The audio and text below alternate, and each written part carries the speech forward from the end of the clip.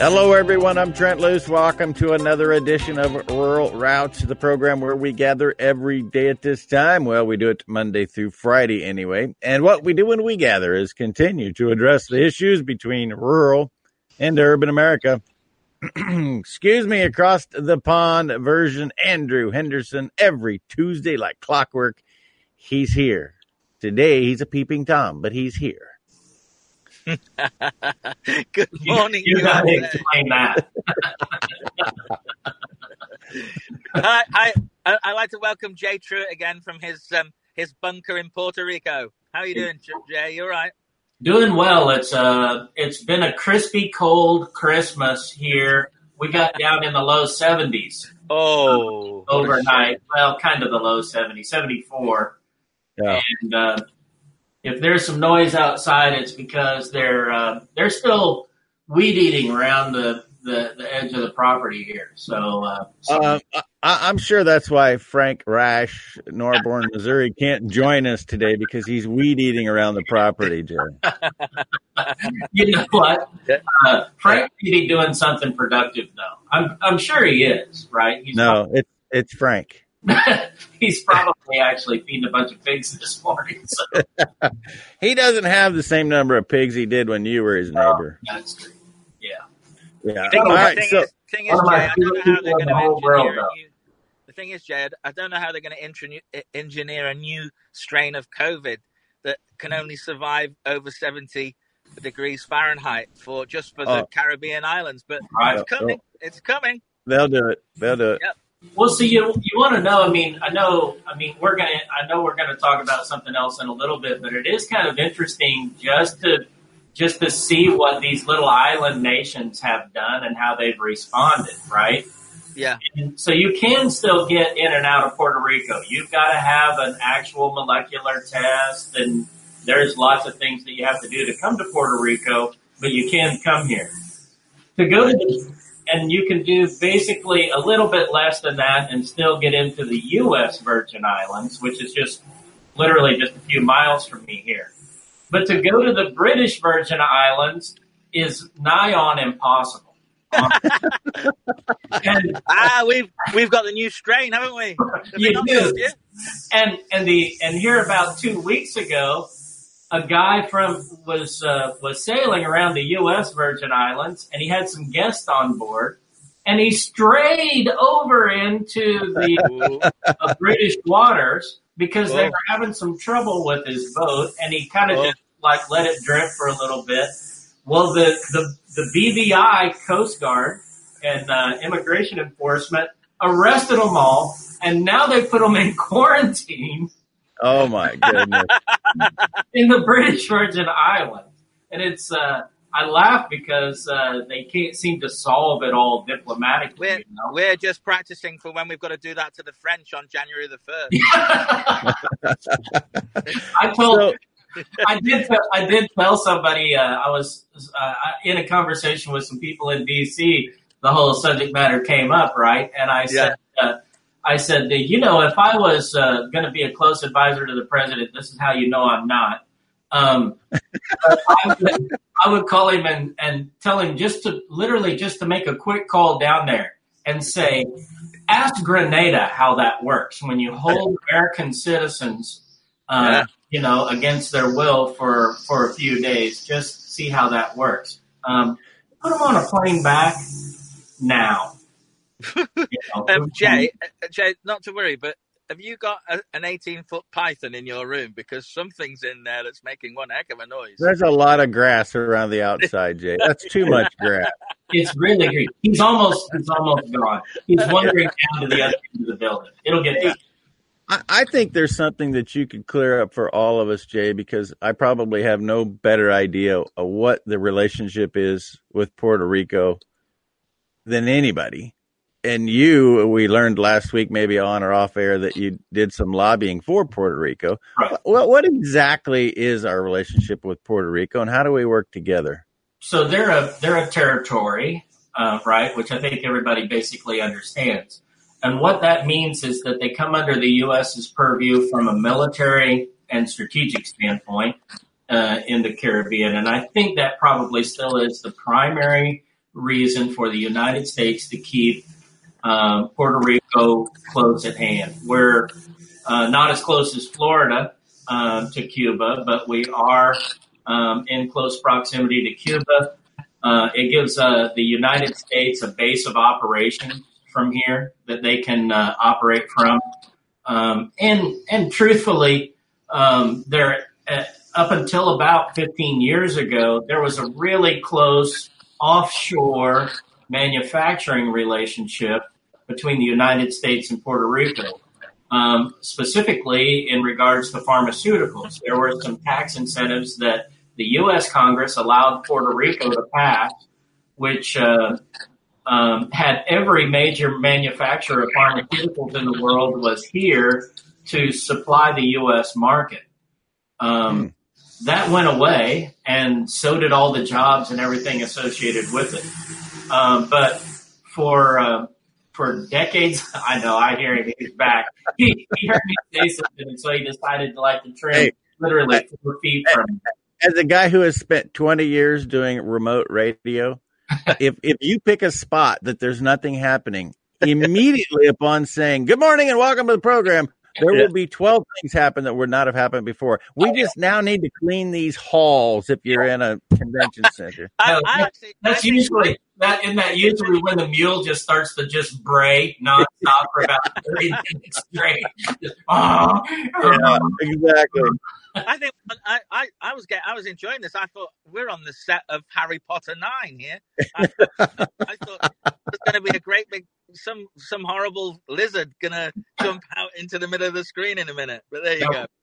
We do have lots of lizards, right? And I mean, if you ever come down here and you don't see an iguana, you weren't here, right? I mean, they are everywhere, and some of them are pretty big, right? But they don't bother us. So I'm asking you about the territory of Puerto Rico because I'm wondering what steps we need to take to recreate the Great Plains territory. Yeah, that's a good question. I don't think you want to be a territory if it means that that you function in the relationship the way it is. So again, kind of to finish your question, and this will help you understand the good and the bad to it. So it is a socialist republic for all practical purposes. Mm-hmm. That's the downside. The good part of it is that they do have a really strong relationship with their parent. You know, every socialist republic needs to get their money from somewhere, and in our case, it's the United States. So if you become a socialist republic territory, you'll have to find a big brother somewhere, and that means that Andrew has to send you a check. I can be a territory without being a socialist republic. It's possible. I don't need the federal government breathing down my neck, taking my money, giving me nothing unless they extort me. That's what I don't need. I would agree. Which is why we left Andrew's privy in 1776. Yeah, and it took us several years to do it, and we're now on like 1881. Yeah. Yeah. 1882, by the way, Andrew. It's amazing how everything's around in a circle then, isn't it, Trent? Yeah, the world is cyclical. There's no doubt about it. 1882 was the first string of lights put on a Christmas tree. Oh. How about that? Oh, there's an interesting fact. Yeah.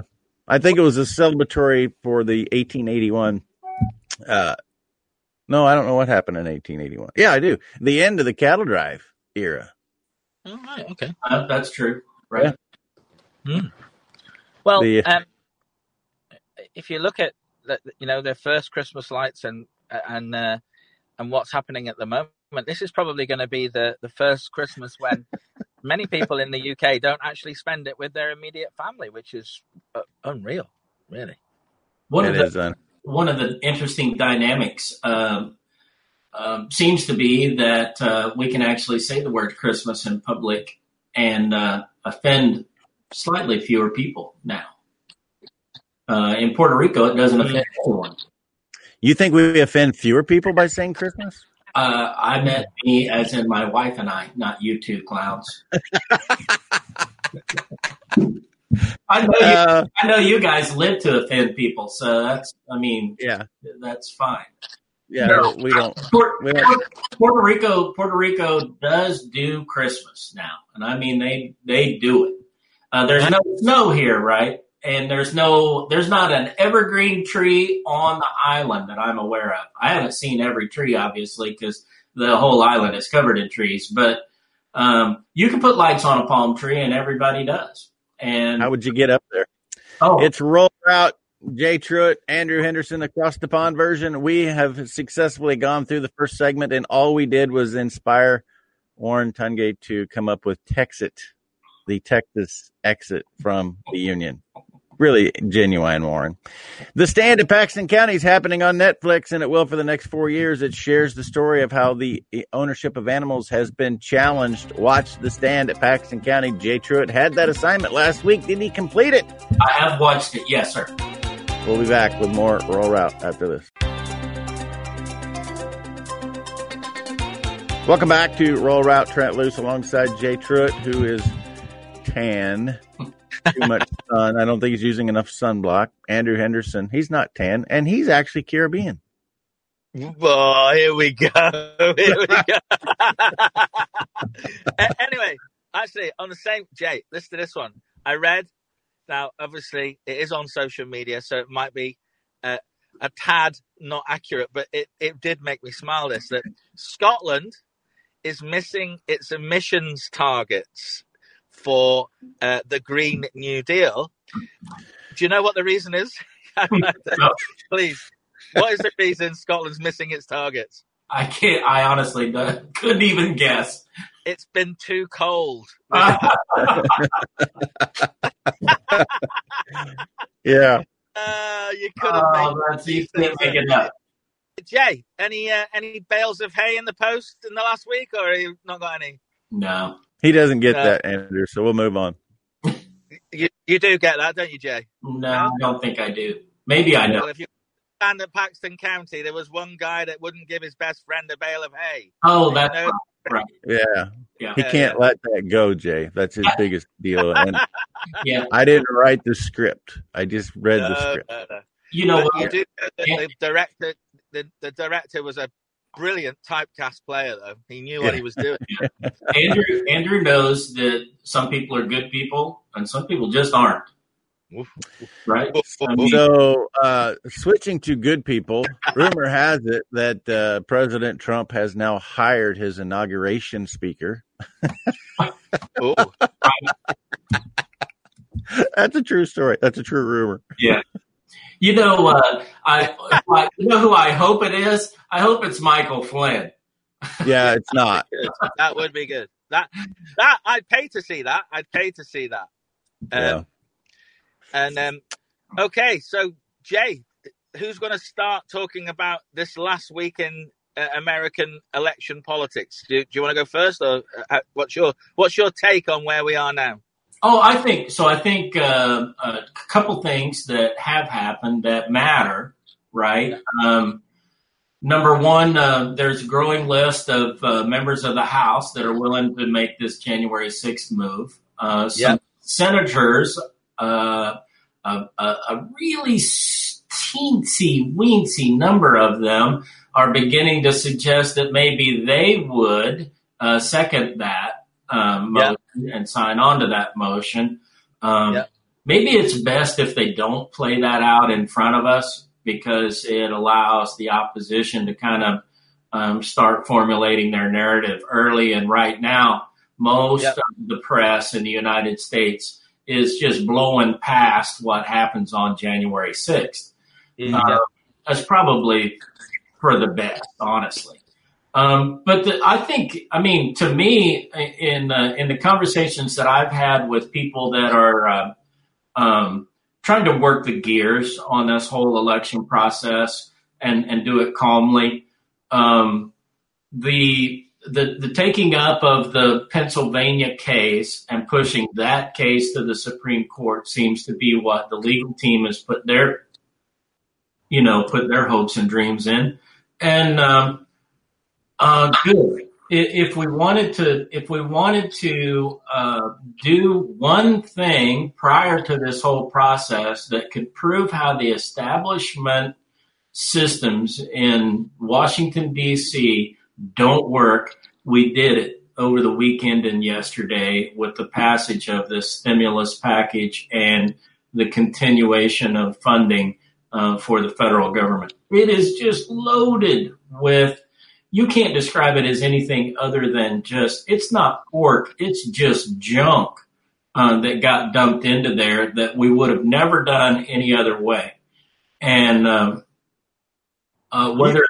Jay, correct me if I'm wrong, but my awareness and studying a few of these stimulus packages, it's just giving the people enough to kind of shut them up. $600 maybe, is that what that said? Yeah. But it's a way of passing some special package that the Nancy Pelosi or whoever it is has been on the payroll of for a long time, and people don't pay attention because they don't look at the details. Yeah, I think that's exactly right. And, I mean, this morning, kind of in preparation for this conversation, and me just being of my nature, I pull up and try to look through that package myself. And, you still really can't see the finished package. I know I've had people send me bootleg copies of it, right? But I also know that those are copies that staffers had prior to the final package. And so they're not even the final thing, that the members of Congress, the members of the House voted for, and that the Senate is going to vote and send to the president. I mean, you look at that thing though, and altogether we did something like $2.3 trillion worth of funding in the last 72 hours. That's what we actually did. People are the way it'll get covered, right, is that we did $908 billion, less than $1 trillion, and for stimulus. Yep. But really, that's not completely accurate because a bunch of the continuing funding and the appropriations and our normal government operations included a bunch of money that was stimulus based as well. The problem is none of that is going to be anything remotely like stimulus. They did do a couple things that we should have done a long time ago. They finally included the provisions on making business meals and deductions tax deductible again in the United States, which it should have been for a long time, right? That's a normal operating business expense for a lot of businesses. I think that from the outside looking in, Jay, I think that this will be remembered very, very badly in years to come as a disgraceful sham, political sham that went on for far too long in a crisis in a nation. And I think that the McConnell Pelosi hand hug that we saw yesterday will become infamous. Yeah, probably so. Because I think it's a complete sham. It's just bipartisan sham, I might add. Pardon? A bipartisan sham. This is not just a Democratic sham. This is a bipartisan sham. Yeah, that's what I'm saying. I think it's it personifies everything that is wrong currently with politics in the United States of America and the media. So I would just say this too, and again, I listened to you all's earlier program, right, where you're talking about what's going on in agriculture worldwide, food security, and all of those sorts of things, and food production systems. And the truth is, what people in agriculture, I think, are going to have to start focusing on here is this basic concept that we're gonna prepare a farm bill. Here in the United States, which will be a challenge by half of the world for violating general agreements on tariffs and trade in the first place. But more importantly, we're going to do it with $23 trillion in debt, and it takes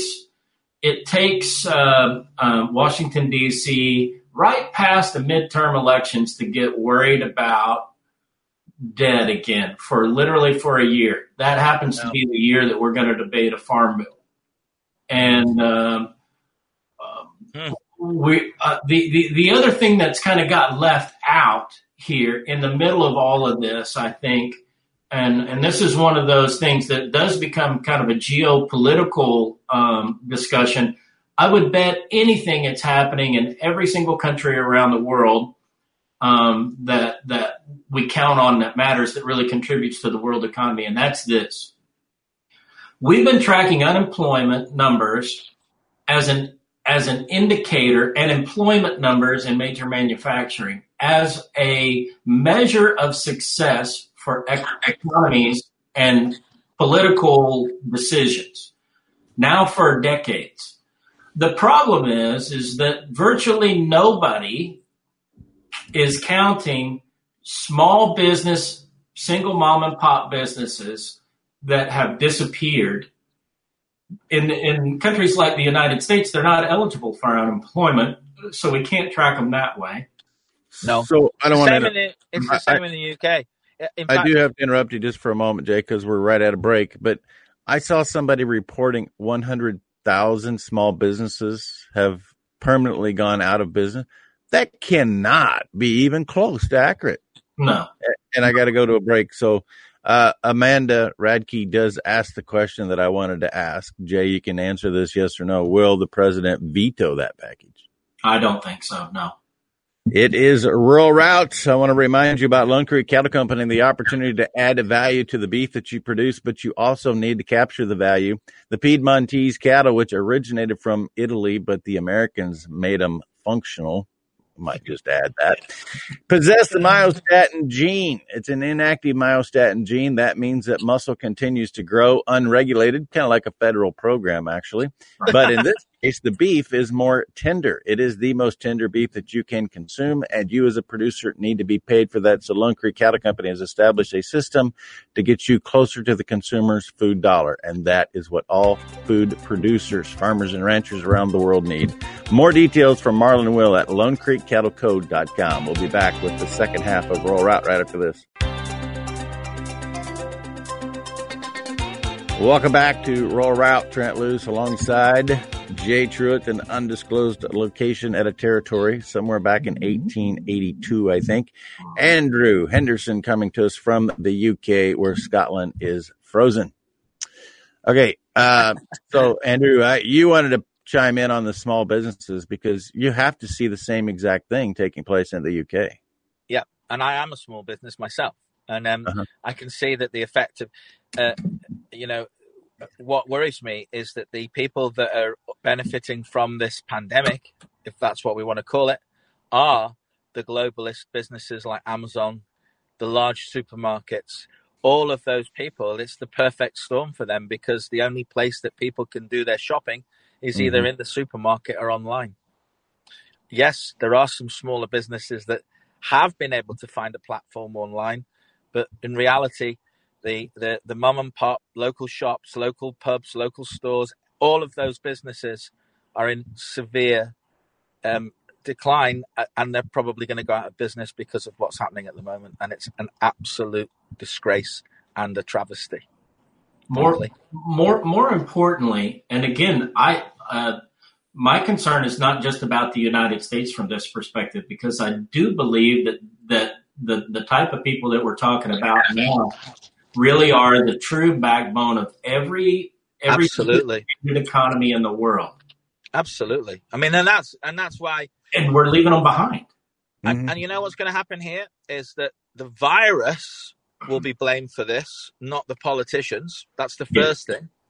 Just like the potato famine. Well, perhaps, but in this particular thing, the virus will be blamed for not the politicians, and also it's become the cover for. Well, you can only let's go back to what's actually happening here. I read something the other day, Jay, and I'd like to know your opinion on this because I think we do need to start to talk about figures here and establish which figures are actually correct, because I think that's important when we talk about the way forward for the American public after the election. So, for example, I read the other day, and I'm going to give you rough figures, but President Trump, if you look outside the swing states, won 86% of the local votes, i.e., if you call it the county votes. If you look at the map of the USA, I've seen it. He won 86% of the county votes. Joe Biden won 16%. Now, if you then look at the states, I think it was I think it was 42 states against 22. To then when you started to look at the swing states, this is where it all changed.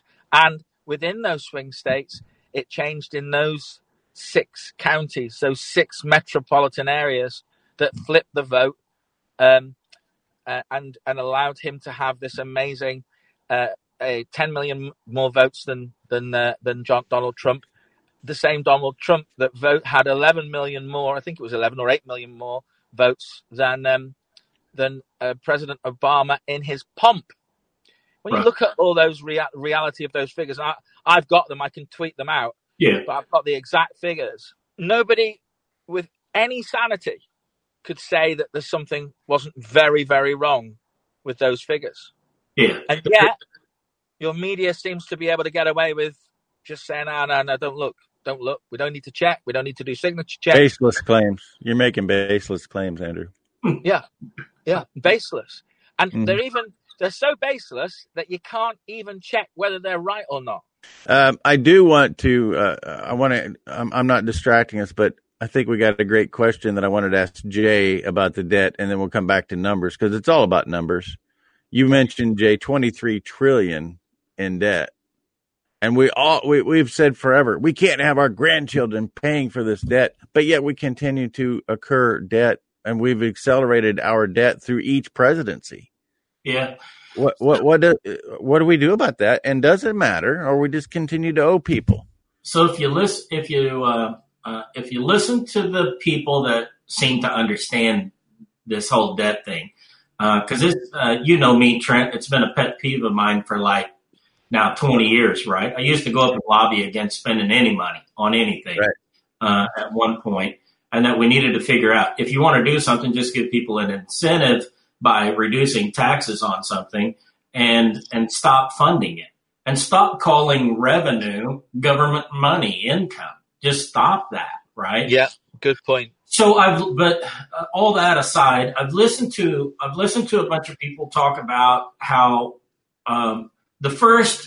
they basically discount the first 12 to 14 trillion of that debt as something that happened before them, and it's at higher interest rates. So as we refinance in basically a zero basis interest world, they see themselves paying off debt at some point, and that we're actually in a better financial position. I don't buy it at all. I just say that literally to give you the perspective. So when you talk to the people that are in DC that are really kind of trying to manage the debt, what they tell you is 23 trillion is not really a problem because we'll actually pay off some of the debt literally with just smaller, we'll have almost no interest payments on the debt in the future. Well, that's kind of like you and I. We go out and say, I want to buy a new home, and I go out and I say, hey, look, I can buy a home I can afford, or I can buy a home I can't afford, and I'll just do an interest-only note, and I got really low interest rates right now. And in 7 years, I'll worry about, what happens when I have to refinance that. Mm-hmm. Well, we all know what happens, right? 2007, 8, and 9 were a perfect example of that. The whole world experienced that mindset. And who's the money owed to? Who's the money owed to? Well, not the same people it was, and we owe less money to the Chinese than what most people think. We owe a bunch of money to people in the United Kingdom, including the royal family, hold a bunch of that sovereign debt, right, for us. Mm-hmm. And then a bunch of it now is just being printed out. If you look at the activity in the bond market and what's going on with T-bills, people are buying that just as almost like a safe harbor type activity. And so less U.S. debt. The last time I looked at it here a couple of months ago, the less of U.S. debt is owned by people that I really think are our enemies as a percentage than it was in the past. Right. Well, that's important. That's important. That's a good thing, right? I also, though, kind of look at it in some respects that if we're going to stiff somebody for the bill, you just do that like in a tweet. Right? To China, you go like, hey, China, guess what? Happy holidays. None. Yeah, but So let's go back to the numbers. Come on, Jay. Give me your play on these numbers. Just tell me, is there some accuracy in what I'm saying, or do you think that there's far more at play here? No, well, so there is more at play, right? I mean, we all know that some counties have huge populations, right? The 5 boroughs or 8 boroughs around New York, or the 8 counties around New York City, basically is the state of New York's block of votes. I get that. Yeah. Same thing takes place in almost every state in the United States. But your percentages are pretty accurate. And last week, Trent brought this up, and I think it really is the cornerstone of the whole conversation about what's going on politically in the United States, is that this is an urban versus rural conversation. And there's a different value system in rural America than there is in urban America. I'm not being condemning of either side. You don't have to pick and choose. They're just different. And who they look to for solutions is dramatically different. If you go out, if I were to go see one of Trent's neighbors, Trent, if I were to go out and see one of Trent's neighbors, or he and I were to spend all day out on his place working, somebody should. Yeah, well, it would be rare for Trent to spend all day working because he's got a good family that covers. Go ahead, Joe. I didn't mean to interrupt you. Yeah. Yeah, you're welcome. If that were to actually be the case, though, I doubt that every time we find something wrong that somebody would say, you know what, we need somebody to come fix that. That's just not the way it works, right? And I guarantee you, for a farmer in Scotland, it's exactly the same thing. He looks to figure out how to solve his own problem first, and then maybe he ends up having to look elsewhere for outside assistance. But I mean, it's the basic nature of people that live in rural America is that they want to be self-sufficient. It's why I like them, right? I mean, it's why people like me have the values that we do. I was kind of raised in that particular environment. Yeah. In urban settings, you just don't. You don't have that. They always look for somebody to fix it for them. They don't take apart their own toaster and try to figure it out. I mean, they just don't. They don't fix their own flat tires. They don't work on their own homes. They don't do any of those sorts of things. A handful do, but they're the minority, and they have their own YouTube channel. Jay, along those lines, I've been thinking about a lot of things that I never really thought about. I've always said that when you pave the roads in rural America, you bring the city closer to you, and it's that urban thought I'm talking about. But you know, the one push that we've had in rural America, and now I'm saying, whoa, is anybody recognizing that this may be a challenge? The push has been, we want to get everybody access to rural water. We're going to pipe water to your house. And if things really did get bad, what happens if they decide, yeah, we're going to turn that water off? Cut it off. What about power, right? I mean, electricity and water. Absolutely. The two essentials. Right. Yeah. I agree. Right. And we, I listen to all of us have a family story, right? And one of my ancestors was a person that kind of settled a little small community and kind of created that little tiny community. And when you listen to the stories about how that community interacted and supported itself, think about the way most of us live our lives today.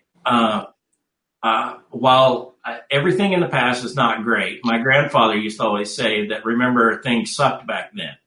That's why we changed, right? And so he would kind of bring you back to reality in that respect. But we're going to have to be smart about what we pick and choose that we bring out of that and bring into our own neighborhoods. I have something to bring into the neighborhood, and then we'll finish up with the last segment. It is Rural Route. Neogen is creating the opportunity to look at your genetic future. Take your food animals, look at their genomics, determine what their DNA fingerprint. Tom Schultz put that very well last week. It is a DNA fingerprint so that you know how to minimize the mistakes with the selections and breedings that you make. It's all about producing more with less and continuing the efficiencies that American agriculture has led the way with. Neogen.com, and we will make it available to those of you in the UK as well if you want to. Shining a light on your genetic future. Neogen.com. We'll be back with the final segment of Rural Route. Jay Truitt, Andrew Henderson, right after this. Welcome back. Rural Route. Trent Loos with the distracted Andrew Henderson. Jay Truitt. What do you mean you're about to get fined? A parking attendant has been walking around my car, and I've realized I've not got a ticket, and I've been here longer than an hour. So I think he's about to do me. But there you go. Happy days. Put it on Rural Routes tabs. Yeah. £100. And send it to Puerto Rico. Hey. Yeah, send it to me. Sure. I'll forward it when I get to it. Hey, but anyway, with the new stimulus package, Jay can use it as a write-off. It'll be an expense in business. Well, I was listening to it, but I listened to every word, and there was no point in interrupting because I think it was very profound what Jay was saying. I mean, at the end of the day, we are in a position where we've got to try and unite rural and urban areas. That's the big question mark over us all, isn't it? It is. It is, and again, I think the answer is a little more complicated than what we would like to admit. I think all of us would so I can't say that I'm a rural American anymore, right? I lived too many years in the city. I kind of became some mishmash between the two. I admit that, right? Right. But with that said, I do think it allows me to be a little bit objective and make this statement that I think that in rural America, we believe deep-heartedly that our value system is better and that our approach to community and life and everything else is better. Now, I tend to agree with that. Right. But what we don't realize is that people that live in cities think the same thing. Mm-hmm. And while we're rural America is considered kind of the uneducated masses, right? I mean, that's the way we're referred, even though everybody on the show here, you know, we all have degrees of some sort or another, if nothing else, from Hard Knocks, and which is more valuable than the one I got from Cambridge, right? So you can put all of that stuff in one mix, and what you realize is that people begin to just place values on you as a person in different respects in those two different societies. In Trent's neighborhood, and probably in your neighborhood, Andrew, I'm guessing that your word is your bond, and you don't need a contract because your handshake matters and the things that you say matters, et cetera, et cetera. And people don't look at you so much because of where you went to school or what you did somewhere else. They care about what you actually did, what really matters. In the rest of the country, what you say matters more than what you did. And that has been the controlling force in Washington, D.C. for a long time. What infuriates people in the city about Donald Trump is something that they loved when he was on a reality show, right? He was brash and he made outrageous statements and he did things that other people wouldn't normally do. And when he came to Washington, D.C., and he was brash and made outrageous statements, and then, most importantly, in my book, because did what he said he was going to do. Trent knows this. Initially, I wasn't his biggest fan. Neither was I. And what he actually did was exactly as you said, Andrew. He did exactly what he said he was going to do, precisely, which is something that hasn't happened in Washington, D.C., especially in the GOP world, forever.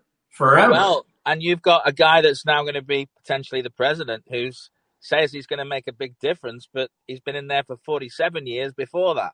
He's not going to do anything.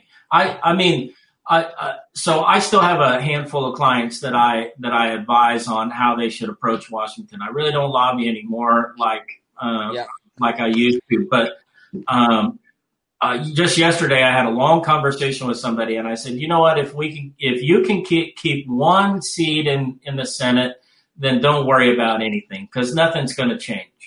And and you don't need to worry about Joe Biden running over you. I'm not actually concerned about that from a legislative standpoint. From a regulatory standpoint, yeah, there's a bunch of stuff they can do that's awful. The new head of the EPA is going to change the way America functions. And if he's actually sworn in as the administrator of the Environmental Protection Agency, Katie, bar the door. Well, listen, Jay, just coming back to this, let's pull it right back to where we are today. Quite rightly said, there's a difference between the way you and I see your word is your bond and all the different things that you relate to there in terms of how rural and possibly urban, there's a difference in terms of the way people perceive things. But are you really telling me that, and this is the nub of this, that the difference is that in rural areas we say count all the legal votes, and in urban areas we say count all the votes? Are you telling me that is the difference between rural and urban America? Because if it is, I don't believe that.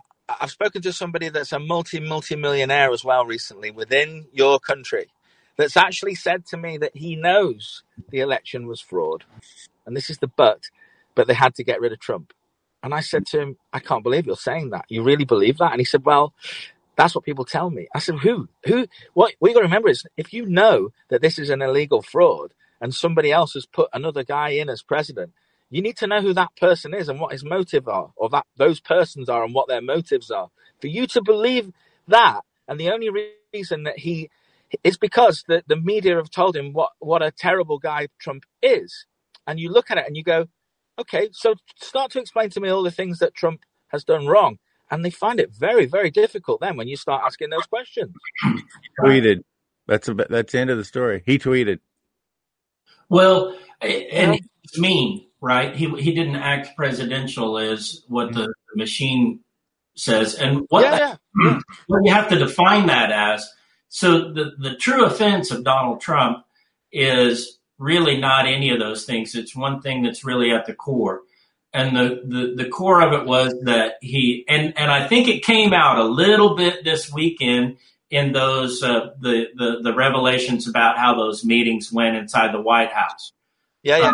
And I've been in White House meetings where people holler and yell at each other and scream, including ones where the president was sitting at the table and he was screaming at people.